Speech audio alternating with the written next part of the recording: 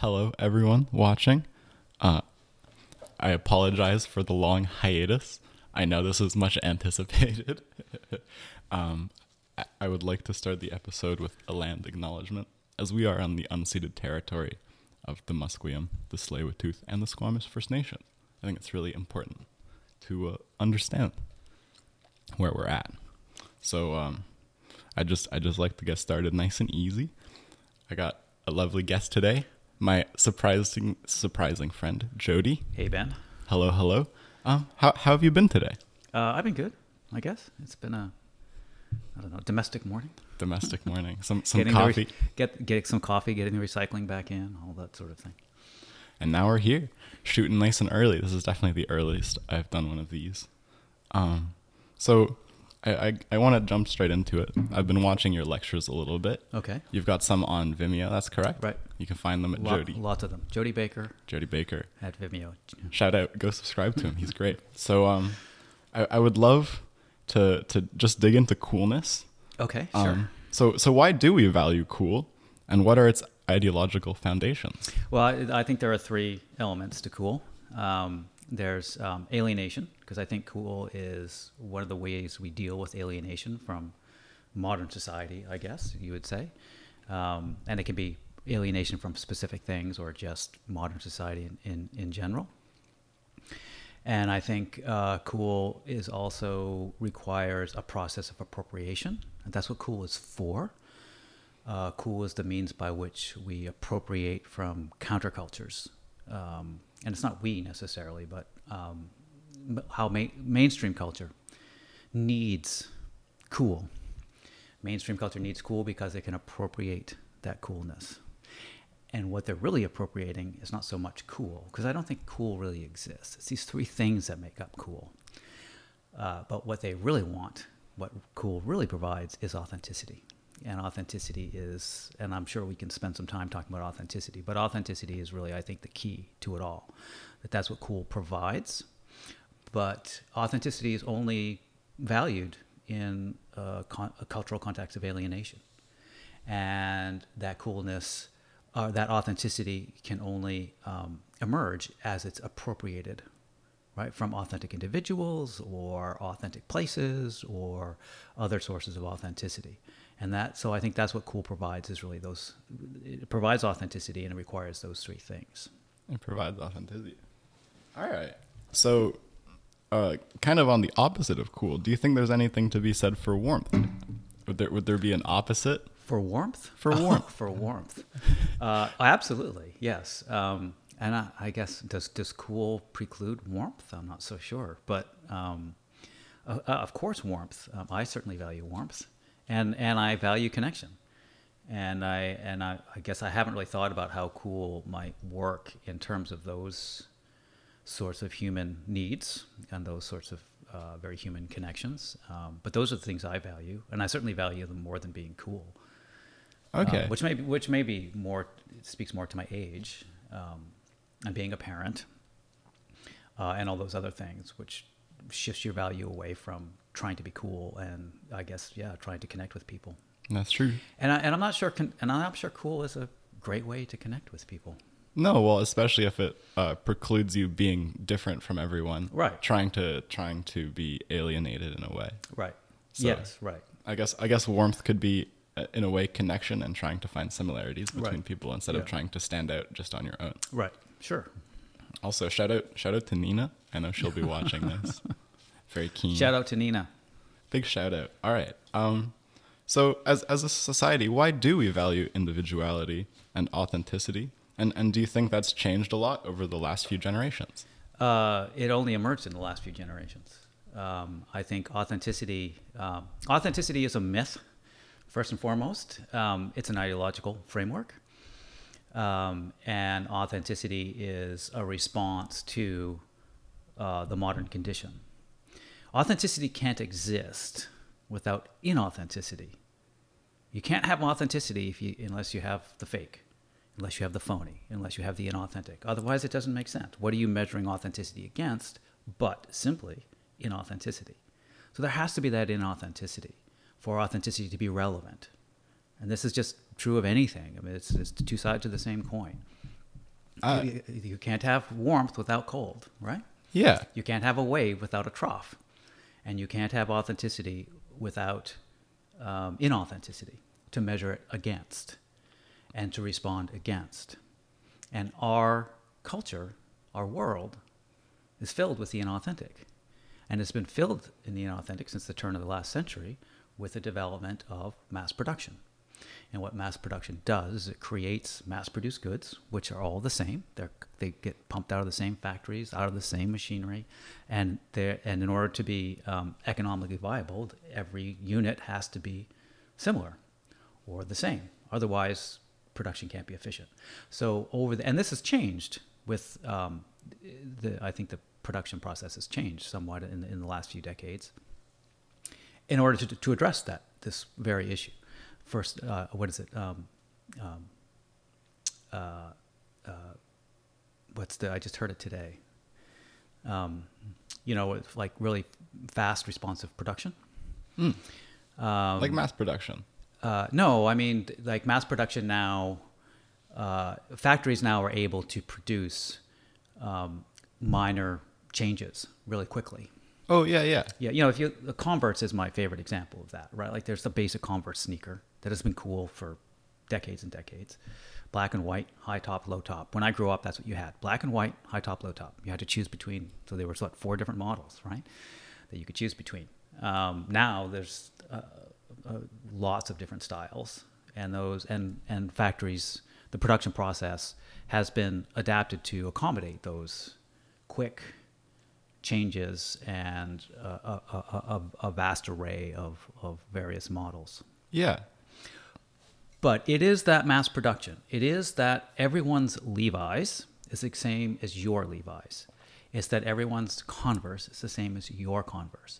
So we live in this mass-produced world, and that mass production and the fact that we are surrounded by commodities and goods that are all exactly alike leads to, I don't want to say crisis so much, but leads to social anxiety. It leads to angst because it feels like we live in an inauthentic world. And so we then begin to value the authentic. But 200 years ago, before mass production, nobody, I can't imagine. I mean, I don't know. I didn't live then, but I can't imagine people worried about authenticity. When you had your clothes made, you went to the tailor. You chose a design. They measured you up. They made you a suit. You wore that. You had that one suit. Maybe if you were rich, you had 2 or 3. You wore that one suit until it wore out. And it was fit for you. There was never... And it was fit for you, and you weren't concerned about whether or not the label was correct or whether it was a knockoff or... I mean, those concepts wouldn't have occurred to anyone 200 years ago. If you had a dress made, you went to the dressmaker, you picked out your fabric, you picked out your model, whatever was in style, that year, and you had a dress made. And you wore that dress until, I don't know, you couldn't wear it anymore for one reason or another. You only had a few of them. Yeah. So those music was produced on your front porch. It was produced, in the local halls. There wasn't a record industry. There wasn't a celebrity industry. Music was produced locally. It was produced by people you knew. You went to see it. You enjoyed the music. You were not concerned whether or not they were lip syncing, whether or not they were sellouts, whether or not all those things that we're concerned. Yeah, or hating on someone because they were on the top 50 for so long, exactly. Or wanting to have a weird and unique music taste. Right, exactly, or whatever. Exactly. So people just enjoyed music. They weren't concerned with the authenticity of that music because authenticity wasn't a question because there wasn't a music industry to provide us with the inauthenticity that we need to respond to and react against. So authenticity is a product of mass production. I shouldn't say authenticity. Well, authenticity itself, the myth of authenticity, our concern for authenticity, and believe me, I participate in this. I can say... I think we all do. Oh, yeah, we do. I value authenticity. I absolutely do. Right. But, but at the same time, maybe there's some cognitive dissonance there. I recognize that it's simply an ideological framework. Yeah. And I always say, these aren't my words, but authenticity is always a matter of codes. Authenticity is produced by the codes and conventions of representation. Authenticity is a process. Authenticity is a way of representing a pair of jeans, a way of presenting the self, the way music is presented, right? That is what creates authenticity. There's nothing behind. There's no reality behind that mythology. There's no, oh, that's really authentic and that really isn't authentic. I don't think, I would never argue that this music or that music is or is not authentic. That this pair of pants or that pair of pants is or isn't authentic. That's not the question. The question is not whether or not something is or isn't authentic. The question is, what is authenticity and how is authenticity produced? How is it that we come to value that authenticity? I see. That's an interesting question to ask yourself. I feel like a lot of it has to do with meaning. 100% has to do with meaning. Meaning we put onto things. So I'm curious. How do you sell a mass-produced product to an authentic individual? Advertising, branding, marketing. That's what it does. And if you look at big brands, Coke, Pepsi, Levi's, Converse, Nike, you name it. What do they do? This is the process of appropriation. They go out into the world. They find authentic things, authentic people, authentic events, authentic practices, and they appropriate that authenticity and they attach it to their mass-produced goods. And then the mass-produced goods can also have marks of authenticity upon them, like a pair of Levi's is carefully torn to provide that authenticity. Right? Yeah. The label, which has a long history. In the case of Levi's, other brands don't have this, but some brands do. Levi's has a long history of providing workwear to workers. We tend to forget that it was miners who first started wearing Levi's. It was farmers who first started wearing Levi's. They were called dungarees because they were used to shovel dung. They were used to shovel cow shit and horse shit. Really? Yes. I didn't know that. And when I grew up, they weren't called jeans. They were called dungarees. Dungarees. It was 60s youth culture that changed the name of Levi's to jeans. Huh. My father had the first pair. He claimed that he had the first pair of Levi's dungarees in New England, or in his town in New England. And he went out to Montana. He worked on a ranch. The first thing he did before he went is bought some work clothes. You had to have work clothes. And the work clothes at the local store was Levi's. As Carhartt's, right? I mean, Carhartt's now is becoming marketing its authenticity, but Carhartt's 10 years ago was work clothes. It was work clothes. And yeah, absolutely. They were well made, and it's no surprise to me at all that Carhartt suddenly becomes the cool thing. Yeah, I mean, it is kind of funny that this like traditionally work culture item suddenly becomes super valued by skateboarders and stuff, just because it does go against the culture in that way. Exactly. And hip hop and prison clothes. I mean, all of that is to appropriate authenticity from work, from masculinity, from the experience of being African American in racist America. And so these brands can draw upon those sources of authenticity. They can appropriate that authenticity and attach it to the mass-produced goods in order to make those mass-produced goods appear to be authentic. Yeah, even though it's the same million and one pairs of Levi's always made. So it's just transferring the meaning over. Right. That is what advertising is. That is what an advertisement is. Advertising is not a means to convince you to buy something. Advertising hasn't been like that for decades and decades and decades. That's not what advertising does. If advertising was trying to convince you of something, right, you would respond. How would you respond? When you get an inkling that this ad is trying to manipulate you into buying something, how do you respond? Well, probably the exact opposite of what it's trying to do. Exactly. And advertisers are smart. They know that, right? So that's not what advertisers do. Advertisers work within what you already believe, what you already think, what you already know to be true, and they just give that back to you. They have to appropriate from what's already there. Advertisers do not make meaning out of thin air. They don't jam meaning into your brain, right? They can't do that. What they do is they draw on the culture, and the ad itself is a means to translate and transfer, and these aren't my words, translate and transfer meaning onto goods, which are essentially meaningless. There's a pair of Levi's. We're on Levi's now. That's fine. A pair of Levi's jeans it's denim pants. Yeah, it has no meaning. It has a use, and the use might be, it might have great use value. It might be rugged. It might be fitting. It might look good. has all those things. Okay, but that's not meaning. That's you. So it has to be given meaning, and it can draw on the well-fitting as for its meaning too. So what an ad does is it transfers meaning from the culture and from the world out there, pre-existing meaning. They don't make it up, and then they translate it, transfer it over to the goods. And so an advertisement is just a machine. It's a meaning machine, and it's a means by which you can transfer meaning between the world and goods, or from goods in the world. It can work both ways. So that's all it is. It's a switching station for meaning. It's an empty space where meaning passes through and is, reworked and then spit back out onto the goods. Yeah. It's to make inanimate objects mean something to us in human terms. That's all advertising is. It's not a mean to convince us. It's not a way to get into our head.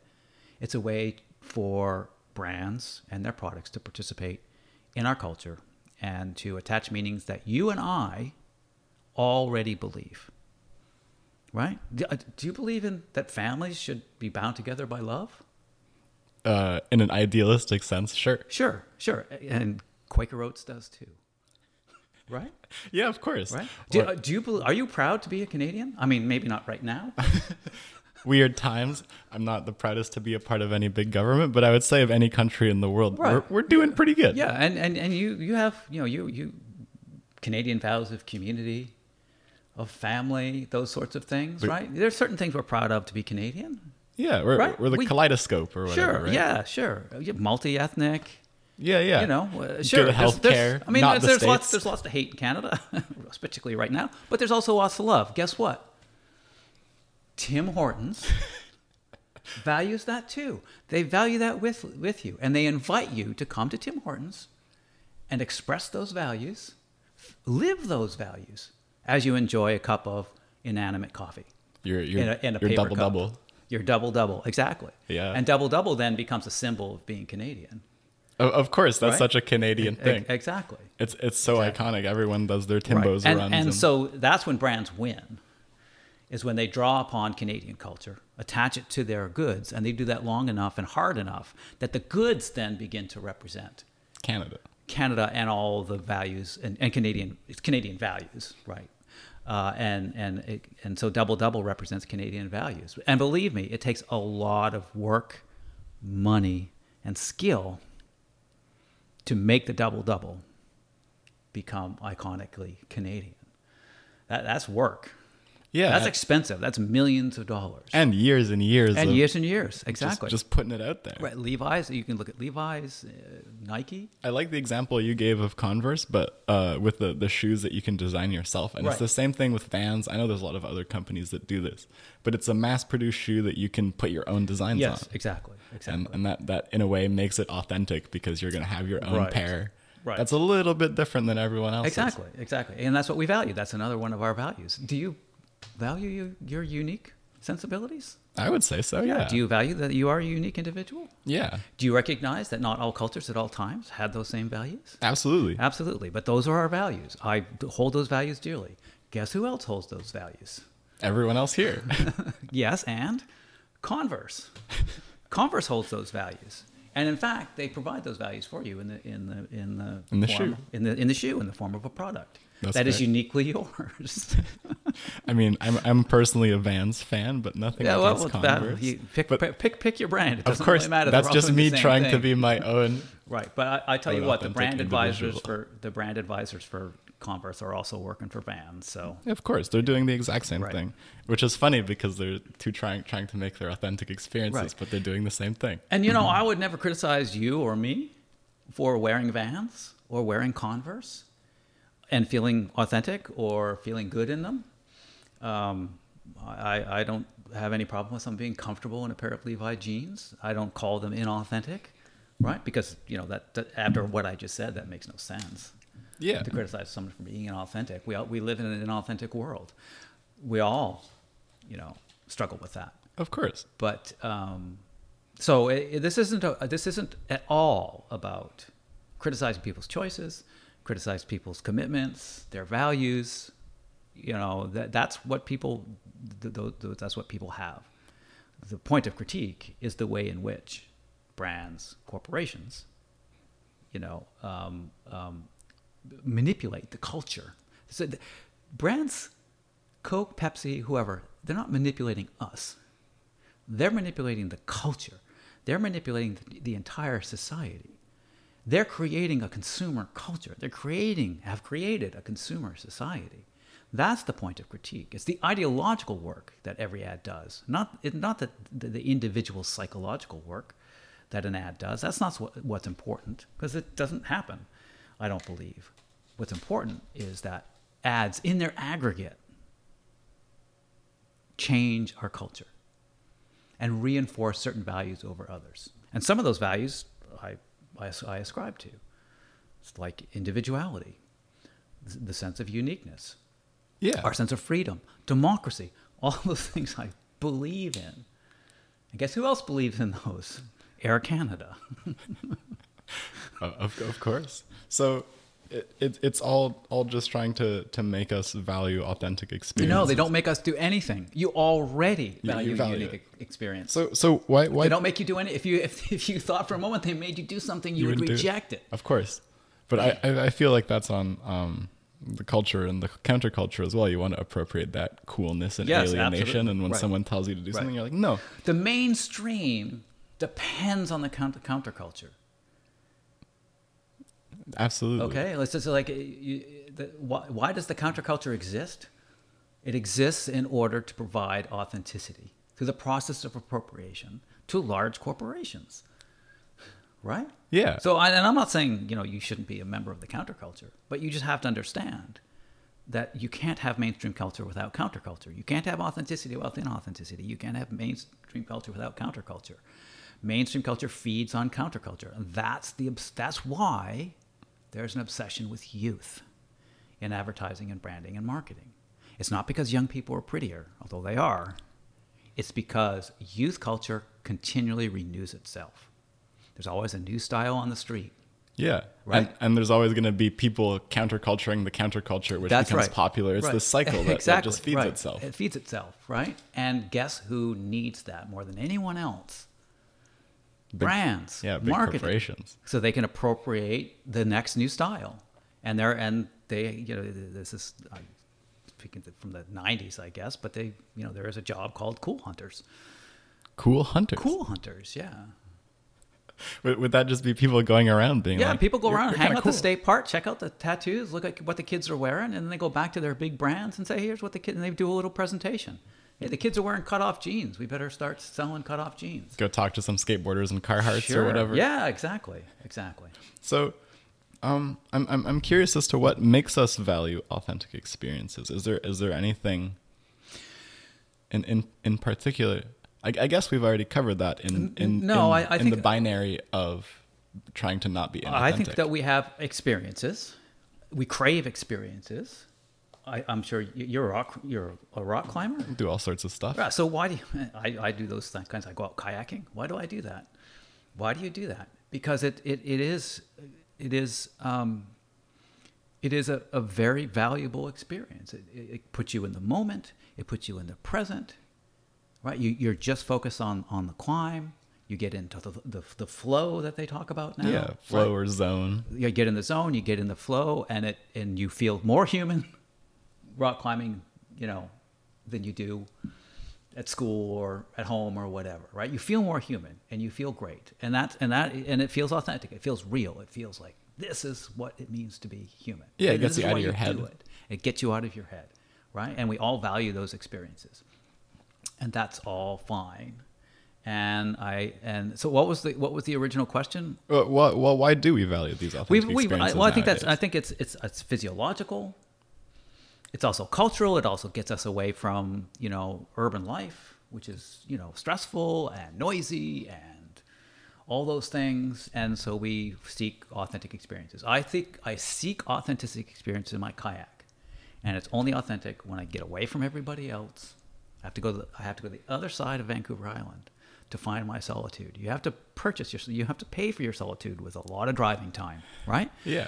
And I value that solitude, and I don't mind seeing other kayakers and stuff. Like, that's fine. There's a bit of a community. Sure, and I've gotten over myself here. It's like I don't if it's my vacation isn't ruined if I run and encounter another human being. Right? What it used to have been. Yeah, to some extent. You go into Algonquin Park and it's like you always complain, oh, the park's getting so crowded, and I couldn't find a campsite because someone else was camped there, and all these other people, and it's like, come on, like They're all doing the same they're all thing. doing the same thing, and like you hate other people. Is that what I'm hearing? So do It's I all hate about other the people? alienation. No. Yeah, exactly. And so I get that we want to escape modern life and find these experiences that take us out of our, our oppressive, The kind of stressed out, anxious-ridden selves that we seem to experience in modern life. the gray state of just the urban life a Right, little bit. exactly. And so all that's great, right? But at the same time, we have to recognize that all that has been swept up into consumer culture. Because when I go kayaking to find my authentic experience in the wilderness, I cannot do it without first going shopping at Mountain Equipment Co-op. Definitely. To get the gear, right? To be safe, I have to go buy a $500 radio now. Your VHF radio, to get be a safe. license for it. Got to get a license for it, right? That's $179 and $500 or $400 for the radio. My kayak, I just bought a kayak. It was very expensive. That's right? true. You really just skipped ahead to the next question I have Okay. written down, which I love, by the way. We're progressing in a very nice way. So I'm curious how we commodify even the outdoors. Also, the other thing, do you think you could move your mic a little bit because Sure. we've been facing each other? Here, let me. You can kind of just pull it. Okay. There you go. All right. Should be a little bit better. All right. That's better. But yeah. So how do we commodify the outdoors? Well, we don't commodify the outdoors. Mountain Equipment Co-op commodities the outdoors. I mean, I guess we could go out and enjoy the outdoors without Absolutely. commodities. You can go for a could hike. Go walk with no shoes on and in your Sure. underwear, and you'd pay like $3 or something. Yeah, that's not fun. I don't know. Speak for yourself. Maybe it is. Sure, maybe it is. Yeah. We can get high. There's that method as well. That's true. To get out of ourselves. That's a very human thing to do. So I wouldn't say. I guess I want to. I don't want to respond to the question of how do we commodify. How do the outdoors get commodified? Yeah, they get commodified by providing us all with this all nifty gear, and it's great gear. It's so fun. And it's I love the gear. I almost, if it weren't for my fear of heights, I would get into rock climbing because rock climbing has the best gear ever.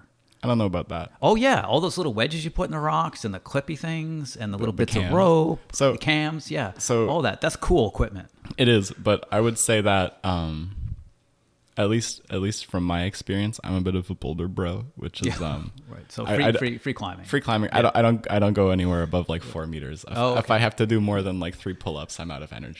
It's too much. Do you wear the special shoes? Yeah, of course. Yeah, you can't of not. course you do. Yeah. So that's what I would say. That's the only gear you really use as a boulderer, Right. and they're terrible. They wreck your feet. They're extremely uncomfortable. Really? Oh yeah, it's dreadful. They look comfortable. Look like soft little slippers that you can grip the rocks with. Anyway, It's I don't know a damn thing about climbing. It's like soft little slippers if they were a Chinese foot binding.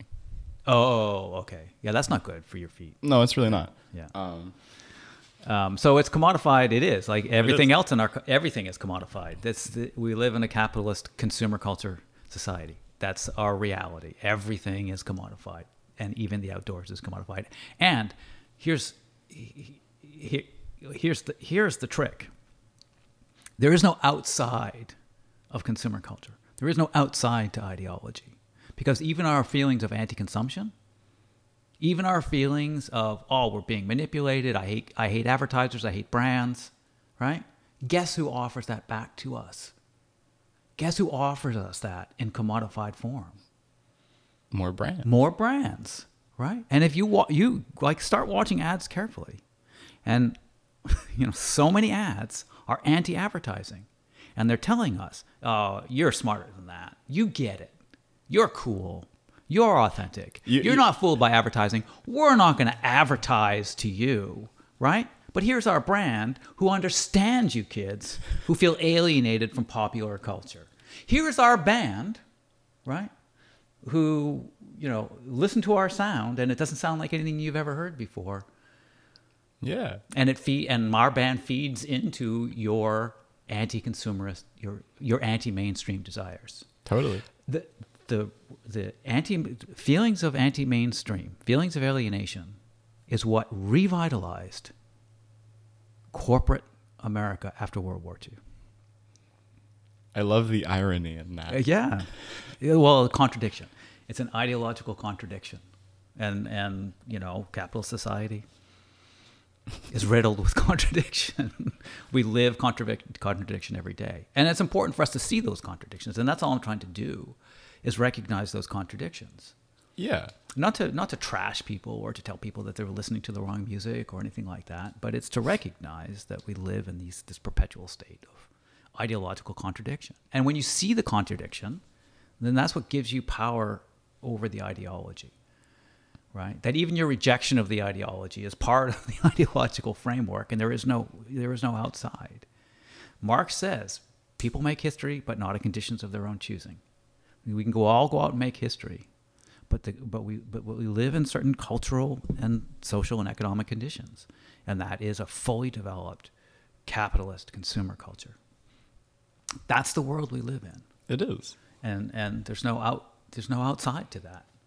Yeah, we're in this situation. Right. So me going off to the wilderness doesn't get me outside of consumer culture at all. No, it pulls me deeper in. Well, you experience a different part of it that's meaningful to you. So I see a lot of value in that. I don't. Sure. But and I could go to the club instead. Of course, you could spend your kayak money on booze and sure. Or cool outfits, and nice car or whatever. Yeah, but I'm a little too old for that. But yeah, I could get on a nice car. Yes, I could certainly get a nice car. I get my Tesla. Yeah, drive around in that piece of crap. Foot to the pedal to the metal. Get going. Yeah, sure. But it's just what we value personally. Exactly. And me or anyone else is in no position to judge the choices of others. No, absolutely. But I think there's a lot of value in being able to recognize, especially our ideologies and what drives us. It gives us a lot of more power over the decisions we make. It is. And I think it's really the only real means of empowerment is to begin to recognize how we are all caught up in ideological systems. Even when we seem to be resisting those ideological systems, that resistance is part of a larger ideology. You can't have the wave without the trough. Yeah, it's all a part of each other. So I'm curious, are there any ways for anyone listening you would recommend them to go about dissecting things or trying to deconstruct this in their own heads? Just pay attention, I think. Just like I've been teaching advertising for years and years, and really the key is to really watch, to really pay attention, to watch the ads. Don't tune them out. Don't press that skip ad button on YouTube. Watch the ad and watch it again and watch it again and watch it again, and things will begin to emerge. And especially if you have a good critical framework that you can work from, and that has to be developed as well. Like you have to be able to see things, right? How is authenticity being represented? What are the camera angles? How is shadow used? How is this edited? Yeah. In order to appear authentic. So go watch a Levi's ad, and it looks like a music video, right? Yeah. Watch how it's cut. Watch how the camera works. Watch how what stories are being told, and really, really pay attention. And you will begin to see how it is that authenticity is codified. You'll see the codes of authenticity. And one of the easiest ways to do it is go find a parody, like Fruit of the Loom ads, and there's there's plenty of ads out there. What is it? There's a British beer that does it.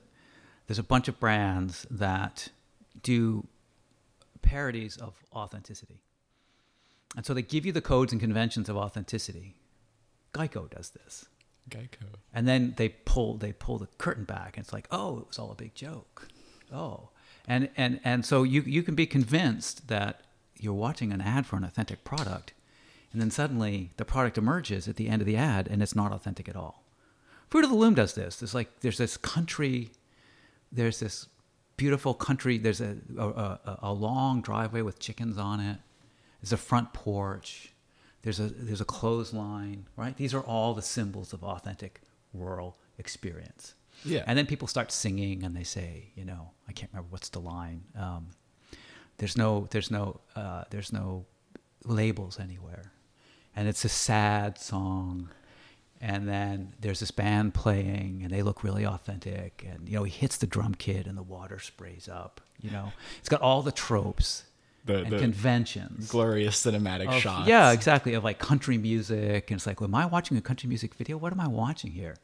And then at the end, you realize this is an ad for underwear, right? And then you laugh at yourself because you were fooled, and we love to be fooled. We were fooled into believing this is somehow authentic when it wasn't authentic at all. It was all just bullshit. It was all just making fun of. And when you watch those, then you go back and watch it again and say, okay, so how is it that they fooled me?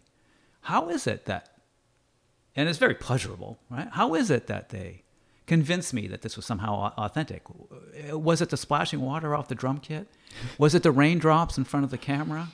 Was it the black and white? The panning of the clothesline. The panning of the clothesline. Was it the chicken on the road? Right? It was all those things, and you fell for it. And then when they reveal that you fell for it, then it's fun. Yeah. Like, yeah, I fell for that. That was fun. But that's good advertising. That's great advertising. But what it is it's using our alienation from authenticity to sell us underwear. I mean, everyone needs underwear. Yeah. But so what was that question? What was I answering? You asked me what?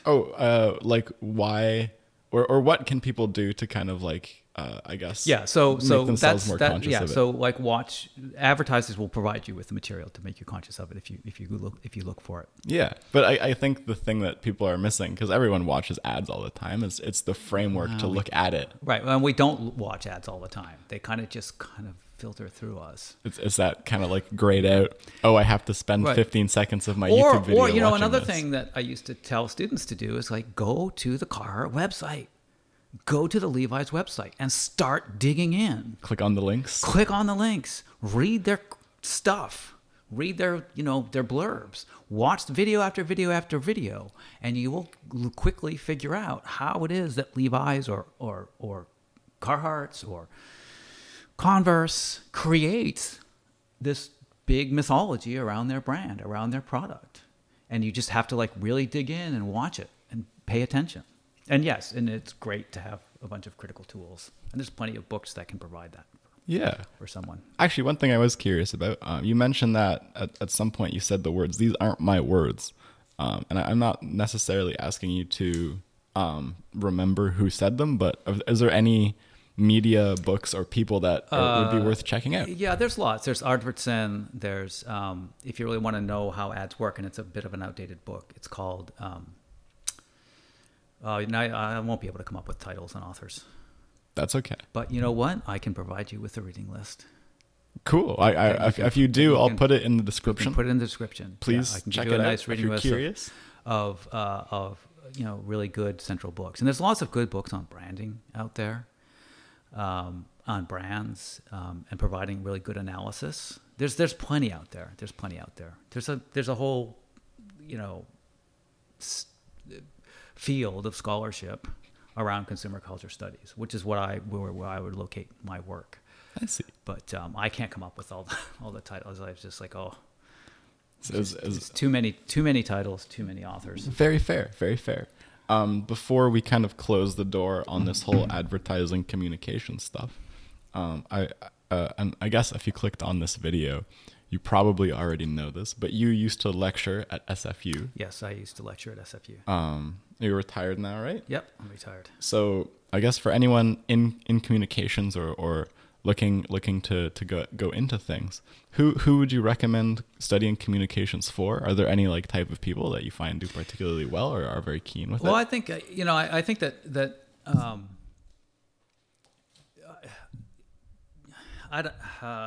communications is an interesting degree because it doesn't give you a set of marketable skills. It can, and you will come out of it. But communication is one of those fields where you're taught to think critically, you're taught to think well, you learn how to write, you learn how to speak, you learn how to deal with people. And all those skills are good for whether you want to do PR, whether you want to work for NGOs, whether you want to be marketing. any kind of communication job, any kind of engagement job, and it's not going to give you a set of at least at a place like SFU, because a place like SFU is going to give you a more theoretical education, and it's not going to give you really practical skills. Although there are programs that do that, like CAT at SFU Surrey, will teach you how to build a website, and teach you how to engage with people and how to gamify things. And so there are lots of programs that do that. But I think what I try to teach, and I never taught people how to do advertising, and I never taught people that they shouldn't do advertising, pursue a career in advertising. Yeah, I mean, it's so valuable. Right. But if they do pursue a career in advertising and they begin to create ads, they will be able to critically assess their own work. Is my work being sexist? Am I being sexist? Is this racist? Is this cultural appropriation? Should I be doing cultural appropriation? How am I doing cultural appropriation? What for? How do I represent authenticity? How do I create a sense of realism? What are the codes and conventions that make something seem realistic on a two-dimensional screen? Right? These are all skills one has to have if one. I'm not going to teach people how to make an ad, but they will be able, the nuts and bolts of making an ad. The critical thinking skills. But they'll be able to see, okay, what kind of stories am I telling? How am I telling that story? How should I tell that story?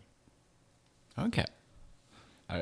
It's important, I guess, to be self-critical with that sort of stuff as well. Sure. And it will help you. And it will help you at the job.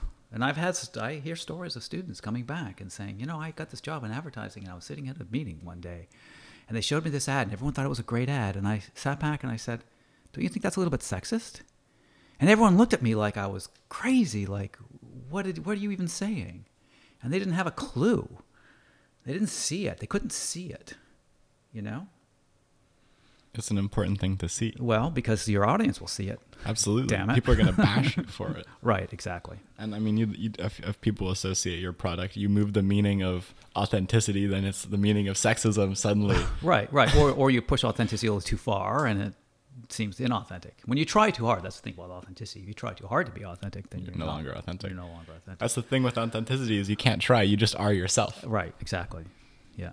One of the funny things. So yeah, I think this kind of closes the door on the whole conversation I wanted to have about this. All right, that was great. I love what we got into. It progressed very well.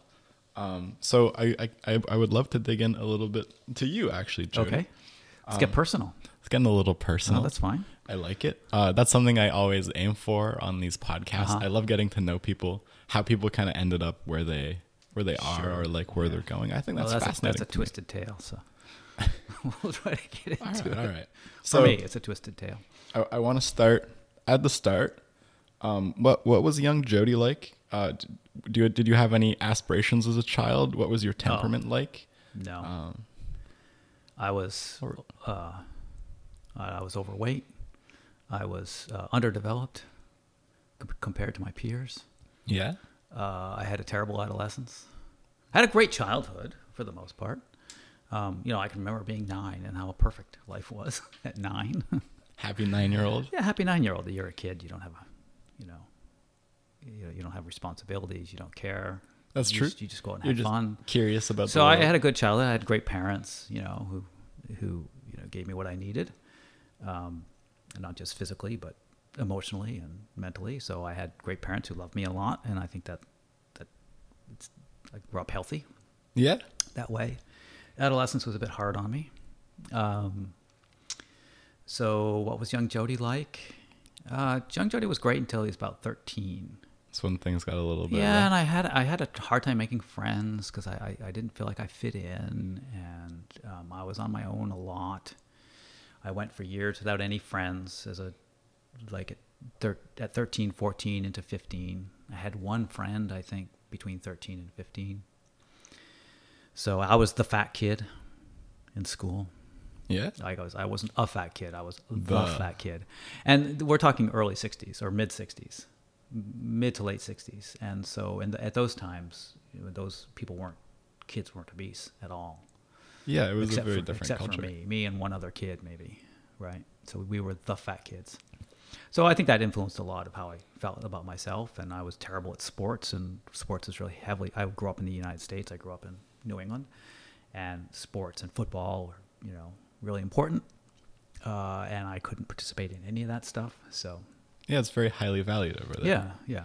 But I think it is important, of course. I guess before we touch on the next question, I was curious about temperament, as in like, I guess personality. Do you feel like you've changed a lot as a person over from No, being a young person to where you are now? I'm the same person.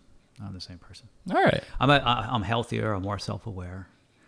Yeah, I mean, you're clearly much healthier. Yeah, Very active so now. I can't regret the past, because then it wouldn't have made me who I am today. Exactly. And I'm pretty happy with who I am today. But that just comes with age. It comes with wisdom. That's true. So I would never want to go back and be young again.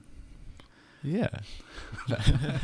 Fair enough. But I mean, you had those Neither will experiences you. to get you where you are here, right? Right. Yes. So that's exactly. what's important. So So I knew you spent some time on a farm. yes, I did.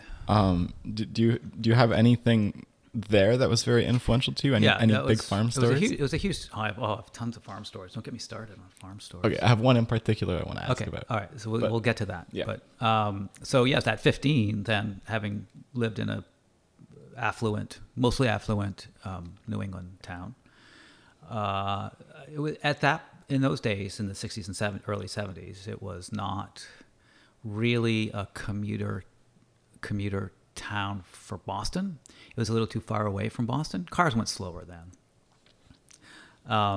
Highways weren't as slick as they are now. So driving to Boston was a big deal, and people just didn't commute. There was a train actually that you could take from our town To Boston? to Town Square in Andover. So I grew up in Andover, Massachusetts, and right near the town square was a train station, and workers could get on the train and train into Boston. And a few I'd imagine men it would be did. a long ride, though, if people weren't even willing to drive it.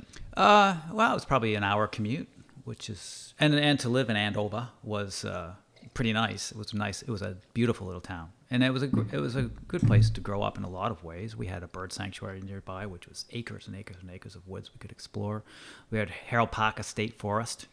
So I'm pulling out the New England accent here. We had Harold Parker State Forest to hang around in. We had bikes as kids. We explored. We had a great time. Got into trouble. Started fires. I mean, you gotta. Whatever kids do, we did it. And but I left that to move to the farm in 1974. I was 15 years old, and going from that context to rural Nova Scotia was difficult. It was a difficult transition for me. It was an impossible transition for me, and so I didn't do well in high school, socially, or academically. Really, I guess I did okay academically, but I didn't make the transition well emotionally. I was already in trouble with depression and adolescent issues when we moved.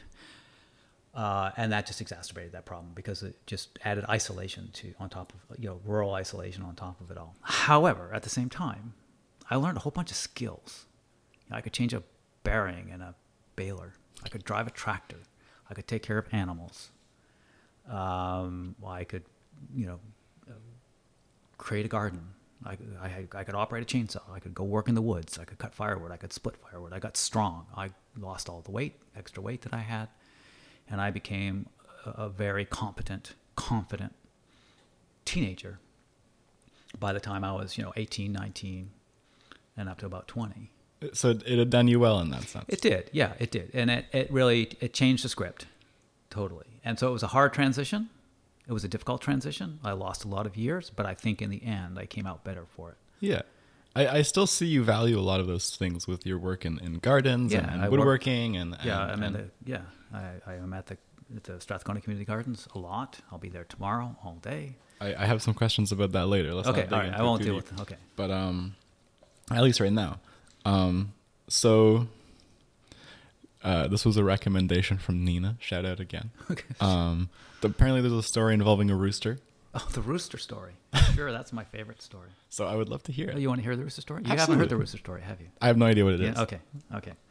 So we had this farm, and there were a lot of animals on the farm. We had all these, and a lot of them were kind of pets. We had an ox, and we had a horse that we somehow inherited from somebody who moved away, and we got their horse.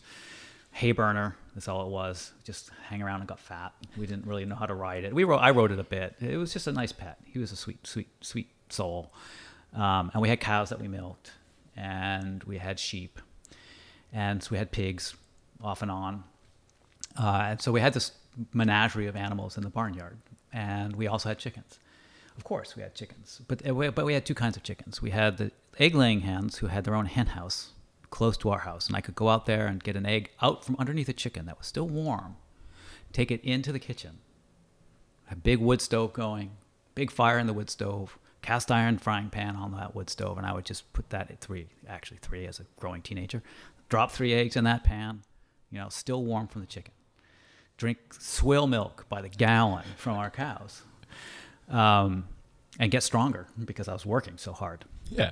So those were those chickens. But then there were these other chickens who were called bantam or banties, and they're a specific breed of small decorative chickens. They're not. They lay eggs, but they're not for egg laying. They're not bred for egg laying. They're bred to look gorgeous. And the roosters the roosters look like amazing, big tails, Puffy beautiful chests. translucent feathers, and the females look great. And so my mom went out and bought like 2 hens and a rooster, and we kind of just let them loose in the farmyard. We just sent them, they just like lived in the barn. But what happens when you have 2 chickens and a rooster? What happens in 2 years? You get more. Yeah, you have 40 or 50. 50? Oh my God. Of these chickens. And they're not good for laying eggs, right? And they're not good for laying eggs. And what they will do is they will lay eggs and they'll make nests. This is how they get to be 50. Mm-hmm. And then they often build them in the hay loft. They go up into the hay. Hiding away so you can't find them. Hiding away, and then they get broody and they sit on their eggs, and then they come out 6 weeks later or 4 weeks later with chicks. And then there's more chickens, and they go around the barnyard with their chicks. Chickens have a very particular social hierarchy. And there's a hierarchy among, there's a pecking order. Literally. Right? Literally a pecking order. And there are chickens at the top, and there are chickens at the bottom, and the chickens at the bottom get beat up. They're the last ones to get to the food bowl, et cetera, et cetera. But it's also divided by gender. And so you have the chickens, and then you have the roosters. But like a lot of animals, only one rooster is allowed to spread his genetic material to the hens. And he's the boss rooster. And our boss rooster was Mr. Bojangles. Bojangles. Oh, Bojangles. It's a song, Mr. Bojangles. Okay. That was his name. And he was mean, and he beat up all the other roosters, and he watched over his chickens, and he herded them. If he found food, he'd call the chickens, and the chickens would run over and get the worm he found and eat the worm. He would let them eat the worm. And then he'd call them over and then spread his genetic material whenever he needed to, whenever he wanted to. When he ever had the urge, he'd always have his chickens to come run to him. So he was a boss rooster. He got to be the boss rooster by superseding the last boss rooster, and they did that with a fight. He fought, as many animals do. He fought the other roosters. They're vicious. They're vicious, and they have the spurs on their legs. Terrifying. Yeah, they're terrifying, and they go at it. And so this young rooster decided he was going to be boss rooster. Mr. Bojangles decided he was going to be boss rooster. He didn't have a name then. And he went after the boss rooster. And they fought for 2 days straight. They fought all day long. Beat the crap out of each other. Went and slept it off that night. Went back at it the next morning. And it was horrific. And you couldn't stop it. It's just life on the farm. This stuff just happens. Yeah, they're doing what they do. Right. And so finally Mr. Bojangles won. Right, and he became boss rooster. The other one was literally crestfallen, which is where that term comes from. Yeah, his tail drooped. The cock of the walk. You know that phrase? Like that's the way roosters walk around. They walk with their chest out, their tail up, their comb sticking up. Like I'm the boss, I'm the one. And the other roosters are like, kind of intimidated. Yeah, intimidated, and maybe and if they can get a hen around behind the barn, they'll do it. They'll do it, sure. I mean, but if they get caught by the boss rooster, that's why there's always the sneaky ones. Right, exactly. And if they get caught, they get the crap beat out of them by a vicious, mean, strong rooster. So that was Mr. Bojangles. He was really mean. So, and my mom loved these chickens. I hated them because they made a mess, and there was chicken poop everywhere in the hay and all this stuff. So Mr. Bojangles ruled the roost. He was at the top, and he would sleep at the highest spot in the barn. That was for him. And some other chickens might be up there, but no other rooster could sit at the highest point. He slept at the top. Yeah. up in the beams.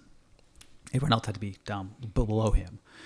And so it was springtime, and the chickens were having chicks, and animals in the forest were having their children too, having their babies too. And there was a young fox that had just emerged from its den. And it wandered into our farmyard one day and said, "Oh my God, look at this." Dinner. Yeah, food, right? Chickens. They're slow. Compared to a fox, they're slow. They're easily caught. Absolutely. And he would come in, or she would come in every morning, take a chicken. You'd hear it. It's 6 a.m. on the nose. You hear squawk, squawk, squawk. Everybody's screaming in the barnyard. All the chickens are going crazy, and there's one less chicken. And this was happening every morning. And I said to my mom, I said, "Mom, this fox is coming and eating your banties. Do you want me to shoot it?" She said, "Oh, no, don't shoot that fox. Foxes are beautiful animals, and they're just chickens. Like, don't worry about it." I said, "Okay, fine, don't." And the very next morning, 6 a.m., I hear my mom, Jody, shoot that fox." Because she heard the commotion. She looked out the window. She saw her favorite hen, who had a bunch of chicks. And they'll protect the chicks. They'll stand their ground. Just stood there. And the fox walked up. Chicken didn't move, protected its chicks. The fox grabbed the hen, off into the woods. That was that, right? And so the fox did not fare well. The next morning, the fox did not fare well. I waited for the fox with a shotgun in the barnyard. And that was the end of that young fox. However, now we've got these 12 chicks with no mother.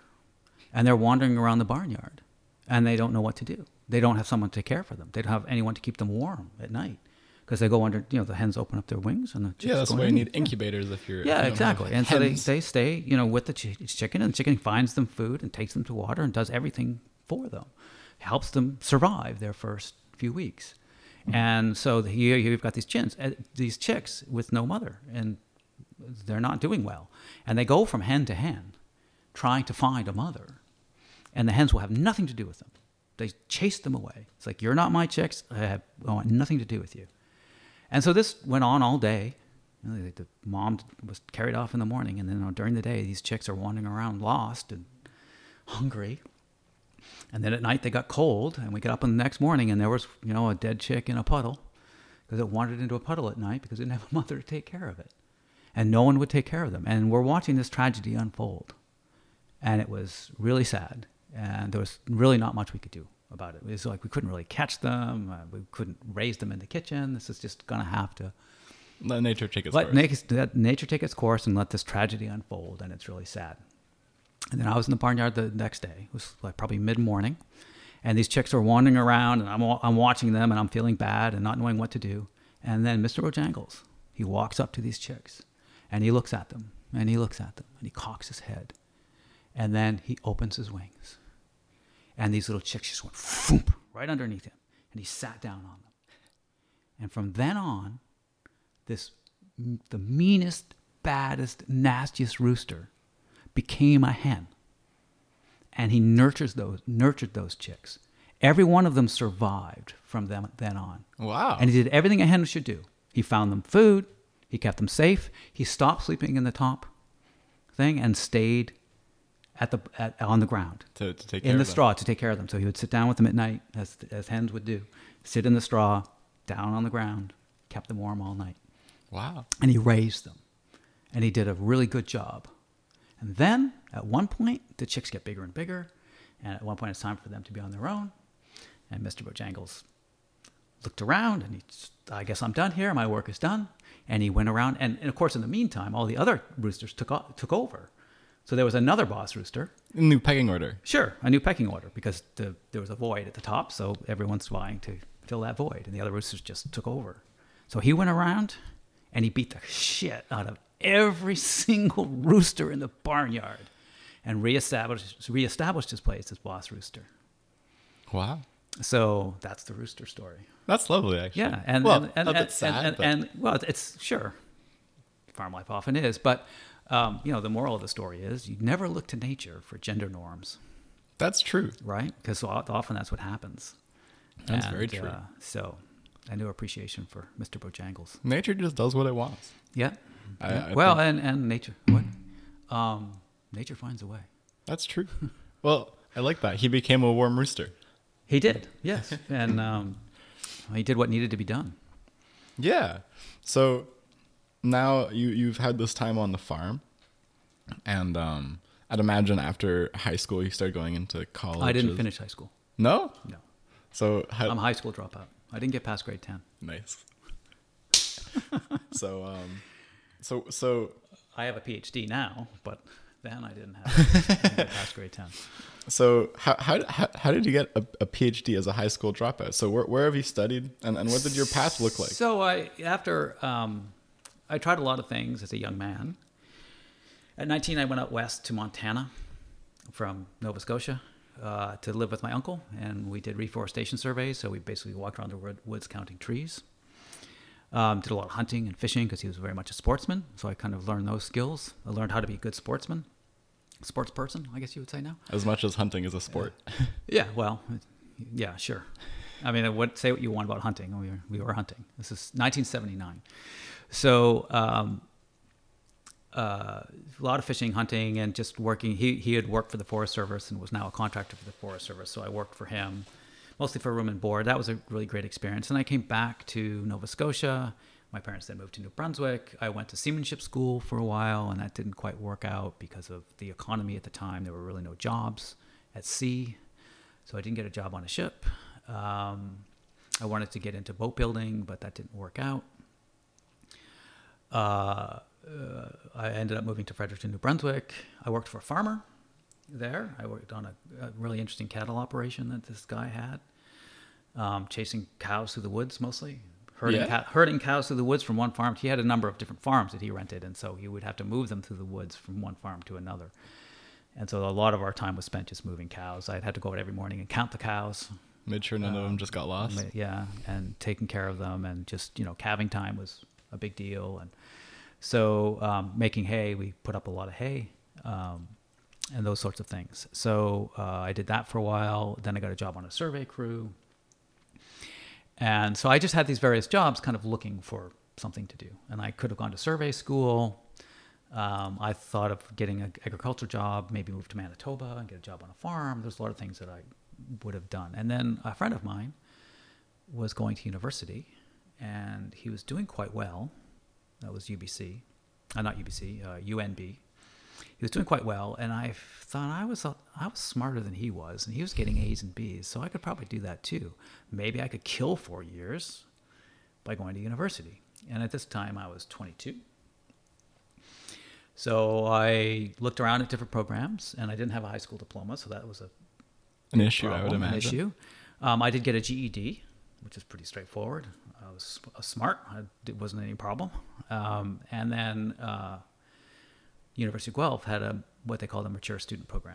So they would let you take courses, but you weren't accepted into the program. You got to prove yourself. You got to take courses. If you got a B or higher, or C plus or higher, whatever it was, they would then accept you into the program. Yeah. So that's what I did. I went to the University of Guelph. I took the money I earned at the survey crew, working for a survey crew. And there's stories there, crazy stories. And I just went to university and then found my place that felt like home. And I really liked the studying, and I ended up taking English, falling into English. Then my parents moved from New Brunswick to Ottawa, and I kind of ran out of money. I thought I could go live with my parents for a year and get back on my feet. So I went to Ottawa to stay with them, and I ended up transferring to Carleton University. And at Carleton University, I started in English, and then there was a cross-listed film studies course with English. And I went to my first film studies course, and the first day in the first class, I thought, oh my God, this is where I need to be. This is it. And it's not that I loved, I wasn't a film buff. Of course I watch movies, I like movies, but I wasn't a film buff. But what they were doing was critical theory. What they were doing was not what the English department then still was, let's read about the author's life and look at their letters and then interpret their novels through that lens, through the lens of the author. And what film studies provided was this kind of critical theory stuff that I've already been expressing, is that, let's talk about ideology, let's talk about how films work in relation to the rest of culture, how do they express values, feminist film theory was just like taking off at that time. And so there's all this great feminist film theory I was reading. And I just fell in love with critical theory, and I just kept going. And then a prof said, you're doing really well. Maybe you should think about doing a master's, because an undergraduate isn't worth that much, and you could get a master's easily, and it's just 2 years, and it'll put you that much farther ahead. So I said, okay. So I applied to the University of Iowa, which was like the best film studies program in North America at the time, or considered one of the best. And so I went off to Iowa and got a master's degree at Iowa, and came back with a master's back to Ottawa. I was living in Ottawa at the time, and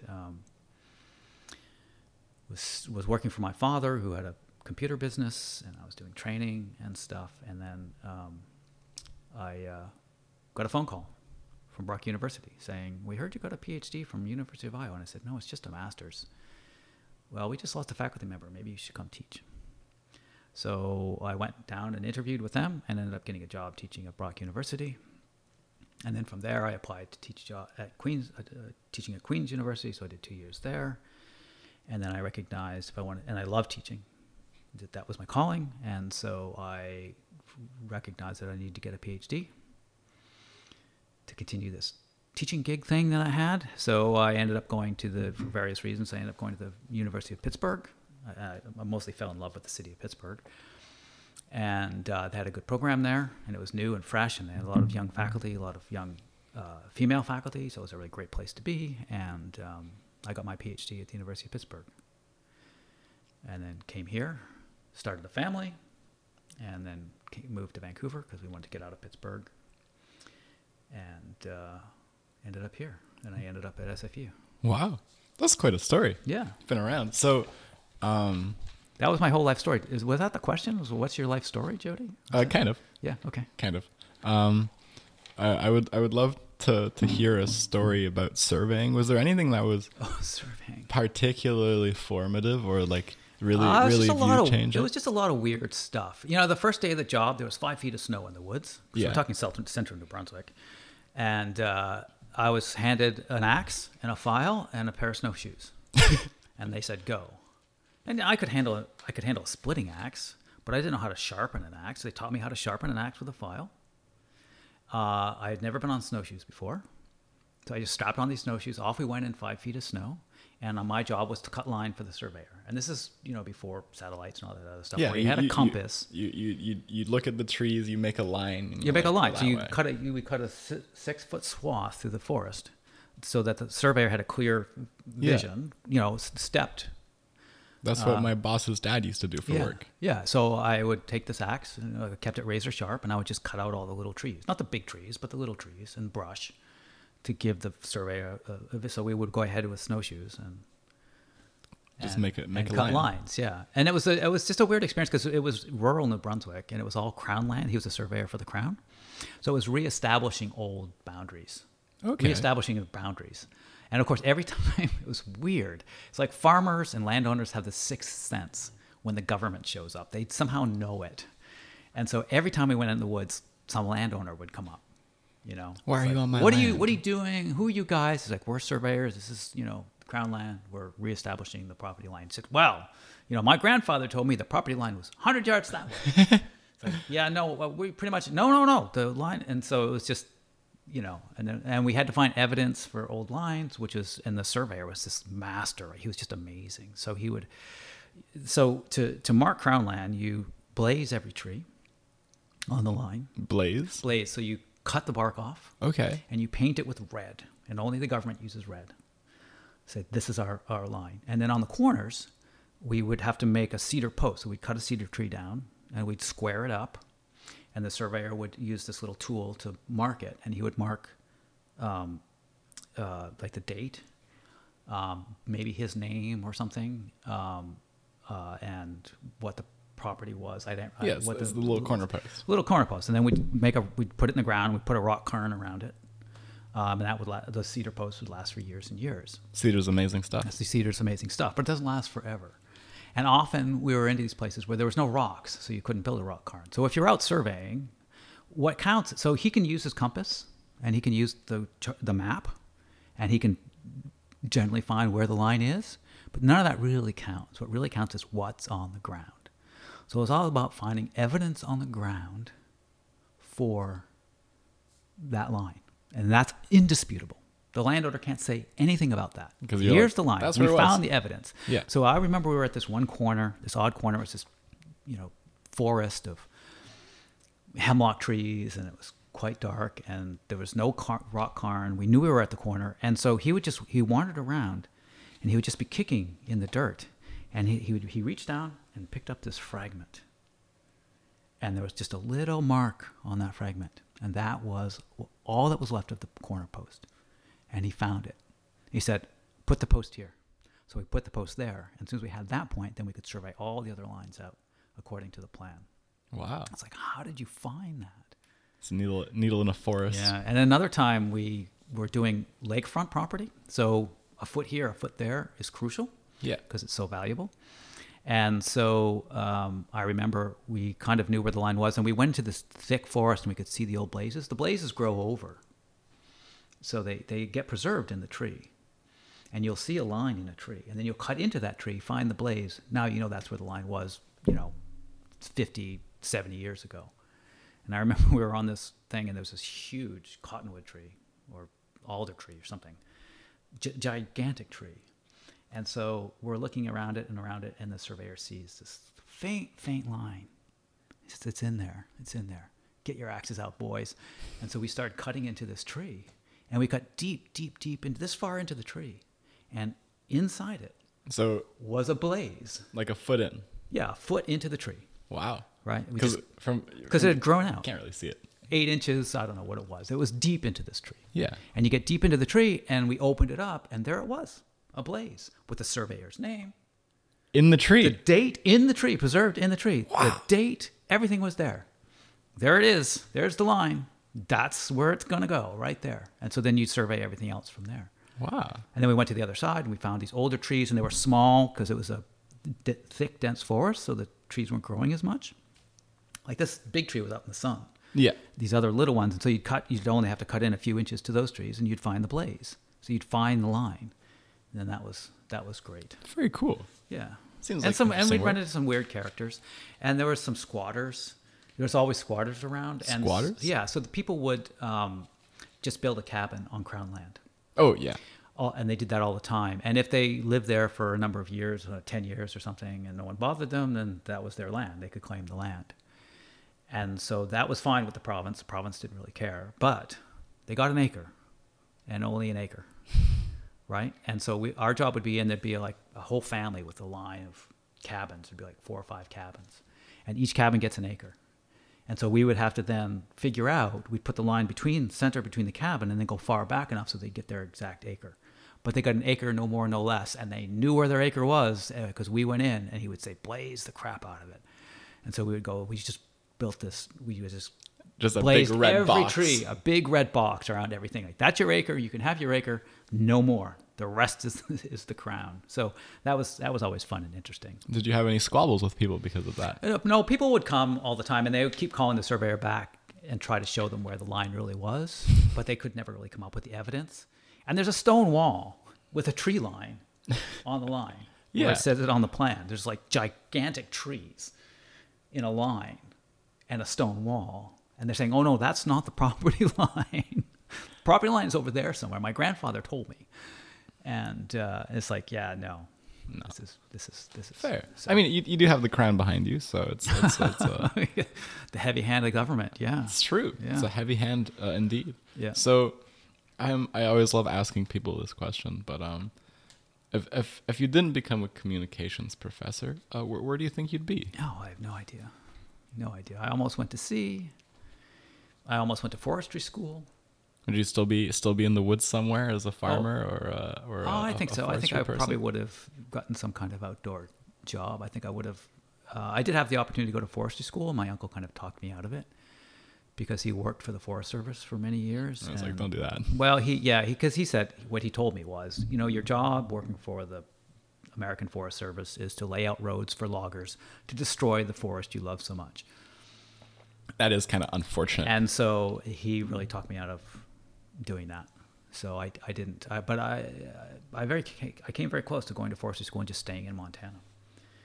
And I don't know where I would have ended up eventually, but I would have become a forester, and that would have been great. By me. So, no, I think that's a valid answer. Somewhere farmer, outside. Probably not. It's a very difficult way to make a living. It's a hard life to live. It is hard. Yeah. So, and I learned the hard way.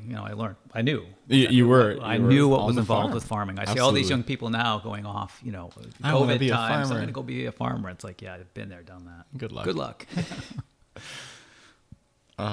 Sorry, I just thought of a question and then it escaped my mind. Oh, I'm sorry. I would love to. No, it's okay. Don't apologize. It's just my own mind messing with me. No, if it comes back, I'll re-say it. Sure. Because of course, the more you try and think of something, the harder it is to come up with it. So I would love to talk a bit about exercise and activity. Okay. I know that you're quite the cyclist. Yes, I've been a cyclist since 1985. It's a lot of years sitting on a bicycle. Yeah. A lot of time too. So I got a lot of saddle time. where does your love of sitting on a bike for some ungodly amount of hours come from? Well, it's like it's flying. I mean, you're a cyclist. Yeah. Yeah. It's flying.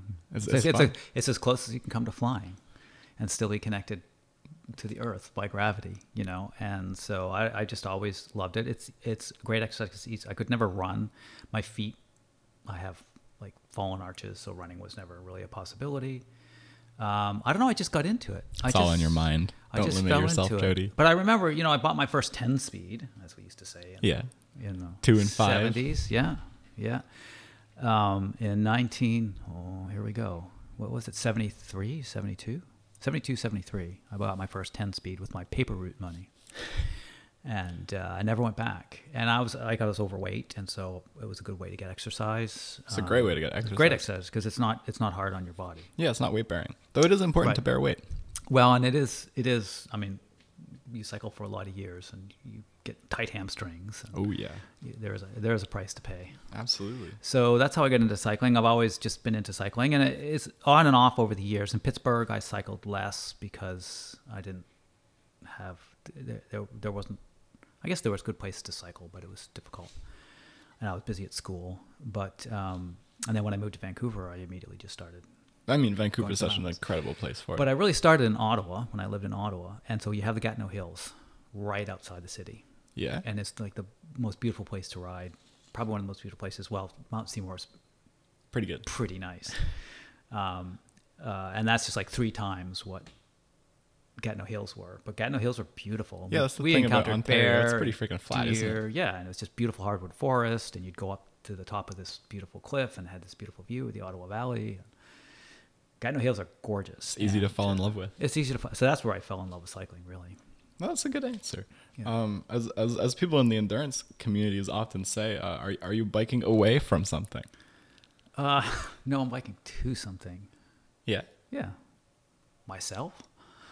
Biking to myself. That's how I found myself. And it is that flow, that zone of being present. And you just I get focused on my breath.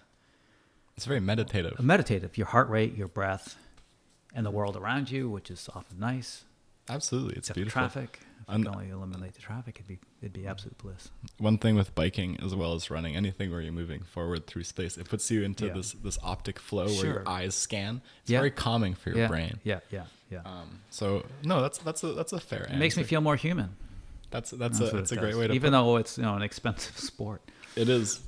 Well, it's as expensive or as cheap as you want it to be. You can go pick up some old beater bike for $50 on Craigslist. But you can't go up Mount Seymour on that. That's the thing. Yeah, it's true. It's not the same thing. But it's not the same thing. Yeah. And when I taught it at Burnaby Mountain, it was great because I could commute every day. Lots of biking. And I'd go to lecture just blasted with oxygen. It was great. All the endorphins in your brain. Yeah, you have a big cup of coffee and go for your bike ride.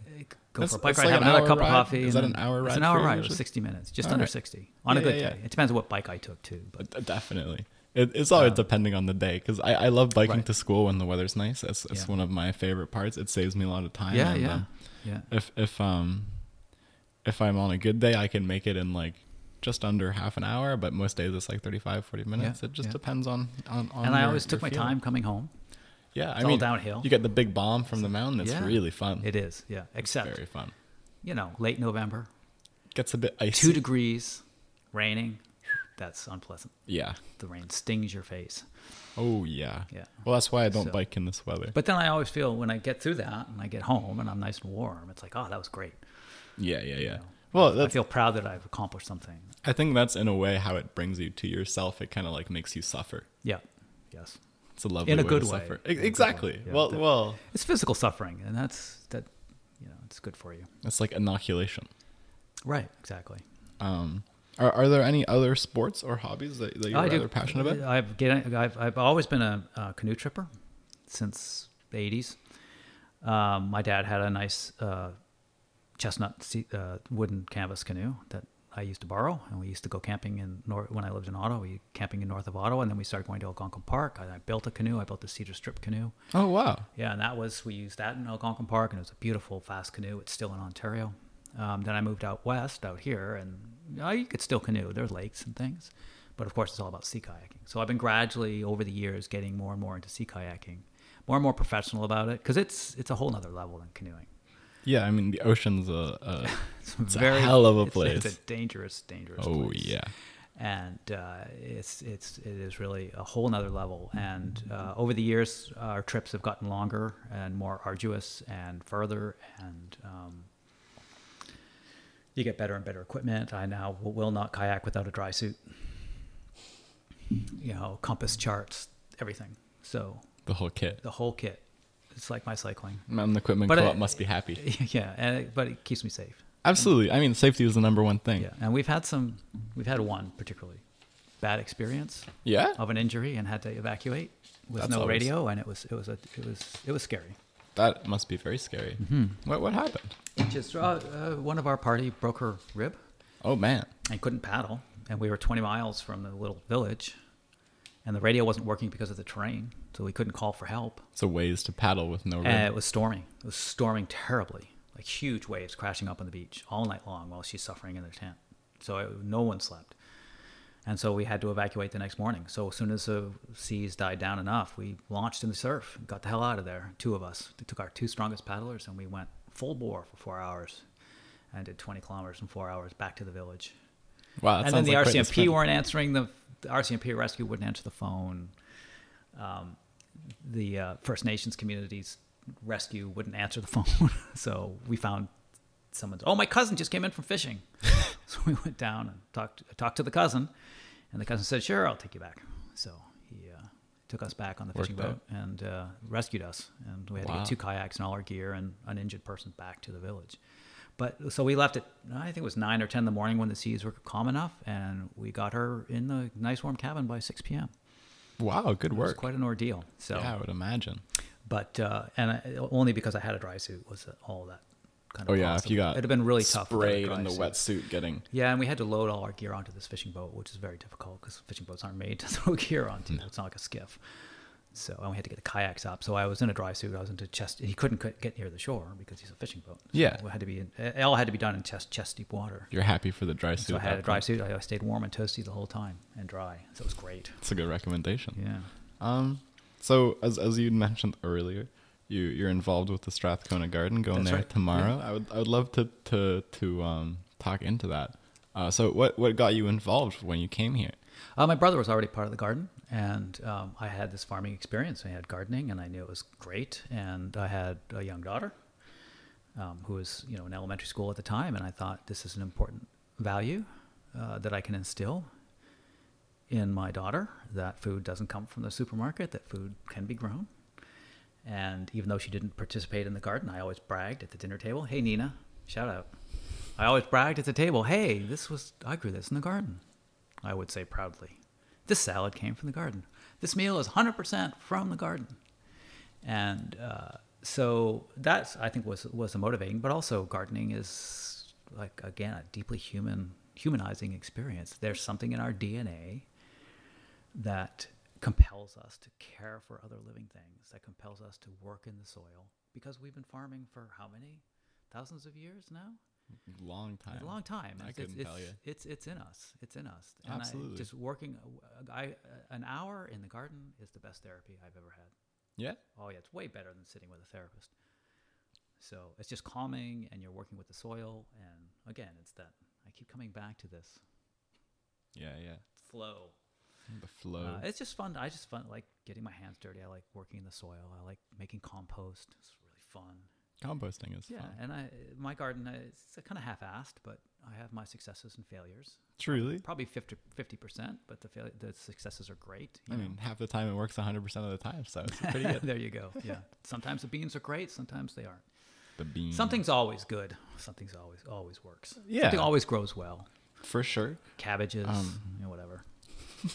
I guess, and it's a nice community, and it's in my neighborhood, and I know all my neighbors. I know a lot of my neighbors because of the garden. There's a social element. There's an amazing community there. It's very cool. It's with a a little really hut big, and everything. Oh yeah, It's so we magical. have all this stuff, and then there's common work to do, and I really enjoy that. So we're building steps tomorrow up into the herb garden. We have to rebuild the steps, so that's a big job.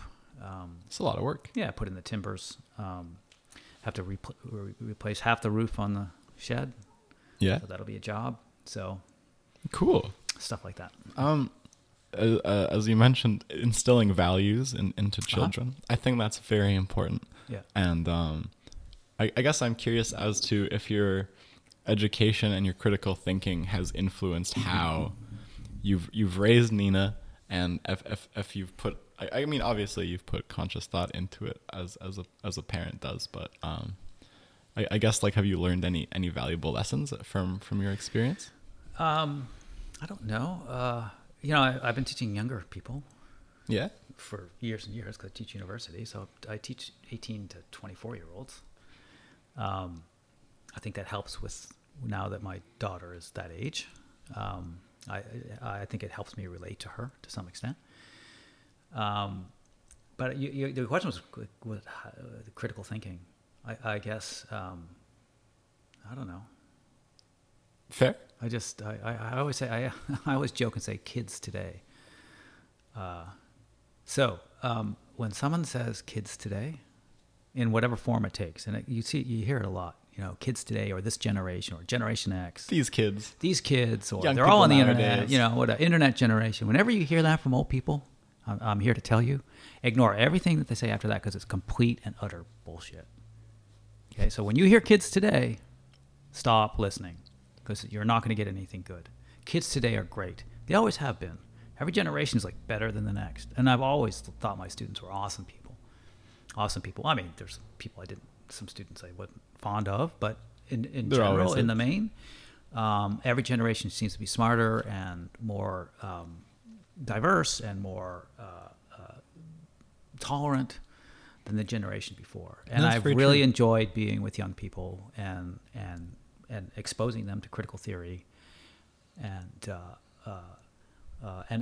watching them sort of see their eyes open to these things. And it's always been really 37 years of that. It's always been really rewarding. I just remembered the question I forgot. Oh, what was the question? What is it about teaching that's so special? That's what's so special. I have a love of critical theory. I have a love of popular culture. And those two are always like held in tension. And I love that tension. I love loving something and yet really being critical of it. There's just something about that. So I'm critical of advertising, and I will take an ad and I will take it apart piece by piece and expose it for what it is and expose its ideological work for what it is. But I love it. Like, I love a good ad. I could watch GoPro ads all day long. I go on the Levi's website and I just watch ad after ad after ad, and I love them. Ads are great because there's more money put into a 30-second ad than a 30-minute sitcom. Yeah, right. There's more money put into a 30-second ad than this hour and a half podcast. And technology into putting it together an ad. They're great little stories.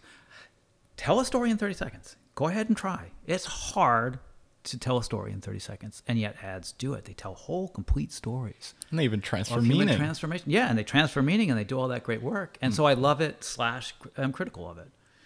So, and that's what I loved about film studies. I'd watch these movies that I loved, and yet I would watch these melodramas from the 50s, It's like, oh my God, this is like so amazing. Rock Hudson, Jane Wyman, wow.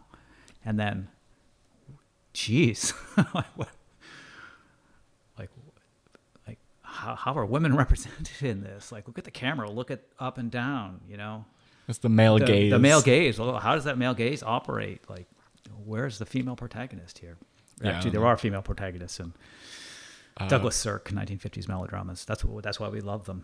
The rare few. Yeah. So so that's what I loved. I love imparting, sharing my love of theory, my love of critique, and my love of popular culture.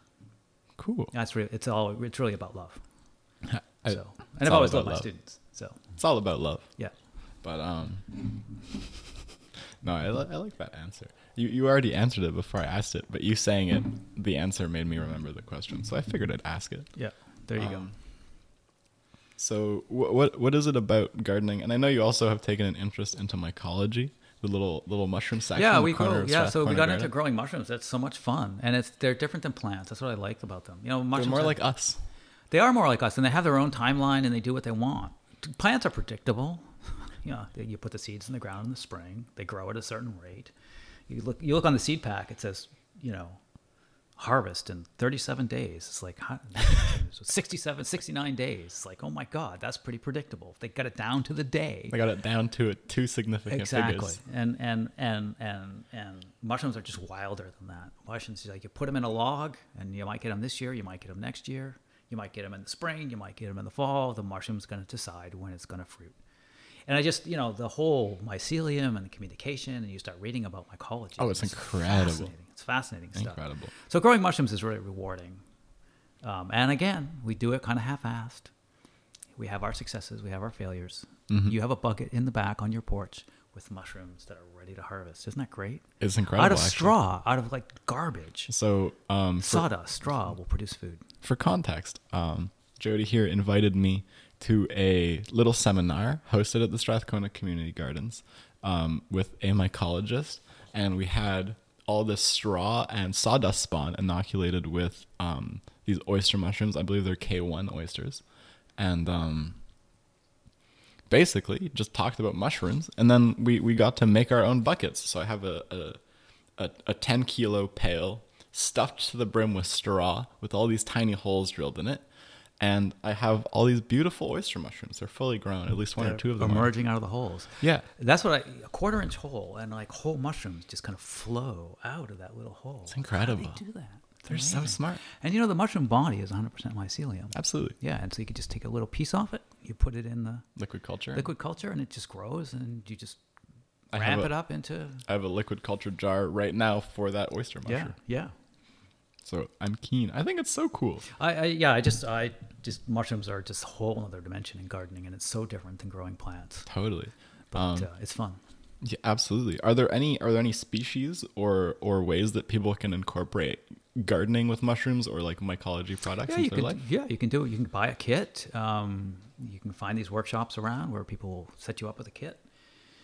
There was a woman, Allie, I don't know if she's still around. She had a van, and she had funding to go around and do mycology workshops out of the back of her van. Whoa. And send people home with little bags of straw or whatever, sawdust to grow mushrooms in.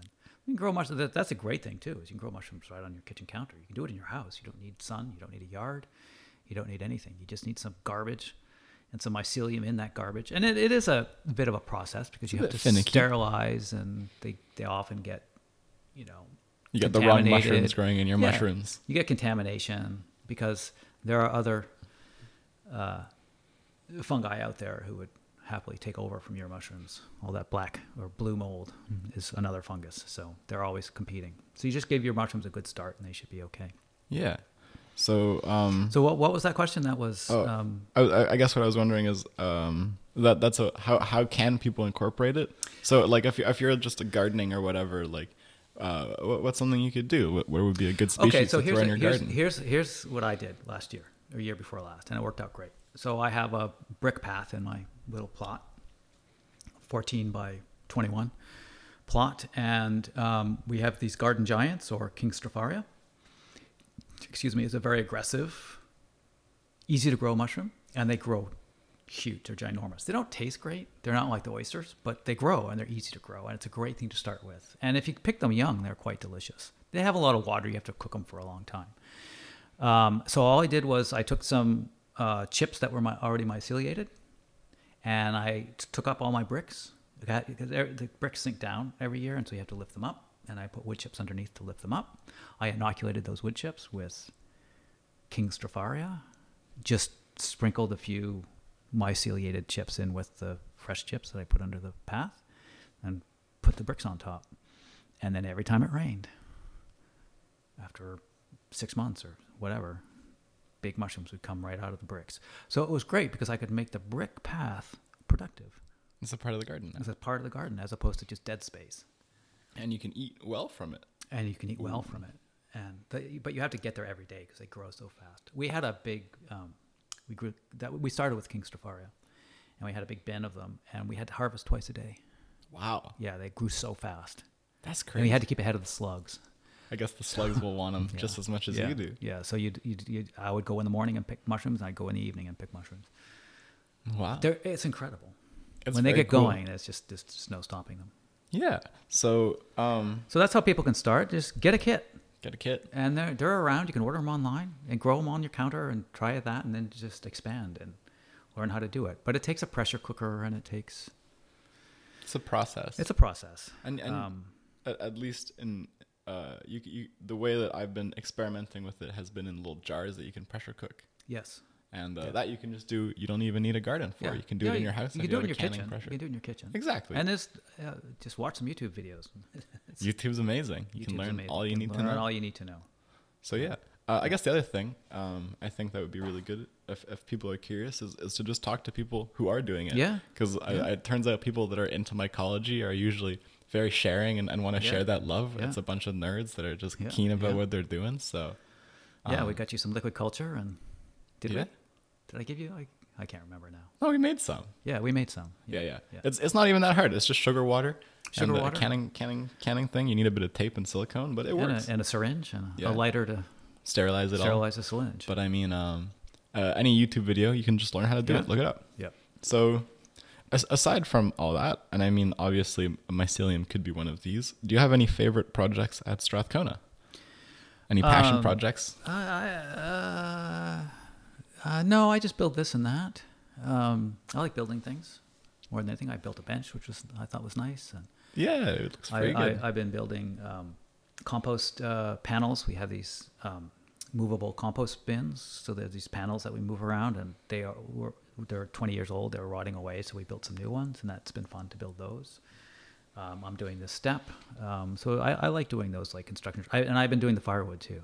We have a big wood stove in the Eco Pavilion. And so, there'd be a tree cut down in the neighborhood, and I would take my little Volkswagen Golf and load it up with logs, and then split it up and stack it. And so we'd have firewood. So I've been spending a lot of time putting together firewood, and I really enjoy that because I did that on the farm. We only had wood heat, so I had to learn how to use a chainsaw. It's a bit of a return. Wood. Yeah, so it's a bit of a return. I have those skills, and it's nice to use those skills. That's true. I mean, if you don't use it, you lose it. So it's nice. Right. I heard that you guys made a big batch of apple cider. That sounds amazing. Yeah, I don't do the apples, but yeah, they have a cider press, and every year we have a little festival, and we invite the neighborhood, and they press the crap out of these apples, and it's like this amazing. You should invite me next time. I will, and it tastes amazing. It's not apple juice; it's something else. It's just delicious. It's special because you grew it yourself in a way. Well, and I think the apples they're small, and they're not big sweet ones. They're not big sweet ones that. It's like grapes for wine. You want the little bitter ones that make the best wine. Right, exactly. So the little bitter apples make great. And then a bunch of people, and I'm not into this, but they turn into hard cider. Delicious. They put the yeast in or whatever they do, and they make hard cider. But I'm not into that. But alcohol is a terrible drug. I guess it is, but all things in moderation. That's true. Yeah. I don't think any drug is inherently bad. Yeah, I don't think I think it's okay to have apple cider once in a while that you make yourself. I don't think that's a very moderate way of consuming it. I don't know. I'm a fan of cider, of all the alcoholic beverages out there. I like cider too. That's I like wine. I like wine occasionally. Wine's pretty good. Wine's good. I'm not a beer drinker. Just I don't like bubbles. But that's just. Is it the bubbles or the bitters that get you? Both. That's fair. Yeah, the bubbles. I don't drink soda for that reason. Really? I don't like the bubbles. Funny. That's weird.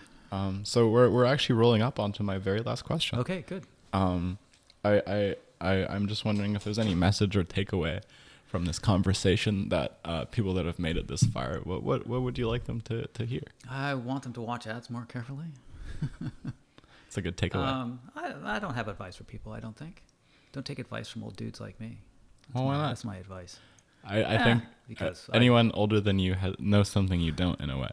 Yeah, you'll get there.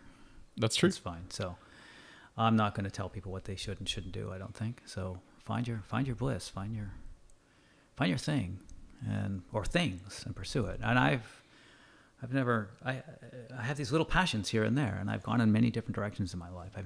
My life has never been a straight path. I think that's been obvious. Yeah. So, follow your instincts. Follow whatever paths lead you. There's not one path that you need to be on. Yeah. In life, and take different paths. Try lots of things. Yeah, and I've had these various jobs, and I've done different things, and I've been teaching for a lot of years, and now I'm not teaching, and now I'm on to other things. Now I'm building things, and it's great to be able. And I have stories. Okay, here's my advice. When you're older, you want to have some good stories. And I've got a lot of good stories because I've had all these amazing experiences. Hermits in the woods, roosters, cows, calving disasters, bears, almost getting knocked over by a sea lion in a kayak. I have good stories. Rescuing someone. Told some stories. Yeah, of course. You Rescuing told some someone. great ones. So I have good stories. And I think that's, I feel like I have a life well lived because I've got good stories. I like that. So that would be my advice. Cool. Well, thank you so much. Thank you. It's been great. It's so fun. Yeah. I'm so glad we got to do this. Yeah. I'm glad the hiatus is finally over. Yeah. Life has been pretty hectic. I was gonna do episodes, then I got COVID, and then the whole new wave started, and then my guests were like, it's kind of the middle of a pandemic. We should probably wait. I'm like, you get it. New relationships and everything. It's been fun. Sure. Yeah. So shout out, by the way. And yeah, I don't know. It's been nice. So I want to say thanks. I have some people I like to thank at the ends of all my episodes. Sure. First of all, big thank you to you. I'm very glad we could do this. You're welcome. Take My some pleasure. time out of your morning. My pleasure. I want to say thanks to my dear friend Reiner, who helped me do all this setup. That's why it doesn't look terrible. Yeah, Thank you. Very pro. Thank you, Reiner. I mean, it's as pro as you can get for a bunch of lights from Valley Village. Sure. And a big mess. I want to say thank you to my friend Sam Mitchell for helping me make some beautiful theme music. I want to say thank you to my friend Eldritch Lucero, who made my logo and my cover art that I'm using at the moment. I'm very grateful that I get to have a brand and an image for that. I want to say thank you to my dad, who helped me get some of this gear, as well as his friend Gord, who this microphone belongs to, but he doesn't know that. And most importantly, I want to say thank you to my mom, who's my only sponsor, officially. Shout out. Oh, and one more person, my friend Noah. He's the only reason I can edit these. He's letting me use his editing software. Great. So I love you all.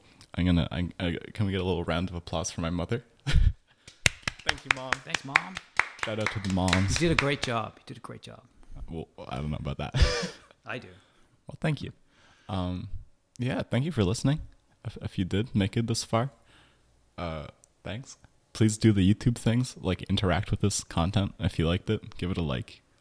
Please subscribe. Yeah, come on. Check it out. Check out Jody. Please do. That would be awesome. And I don't know. I'll see you next time whenever the urge to do one of these comes through. I hope it's safe. Thank you. Oh, ow. I gotta go pee. You should do that. Oh. I didn't mention yoga. No, I was going to get into that. Start yoga. Young man, start when you're young. I already do yoga. Good. Oh man, that came right through me. I was dying for the last little bit. That was great. That one's so good.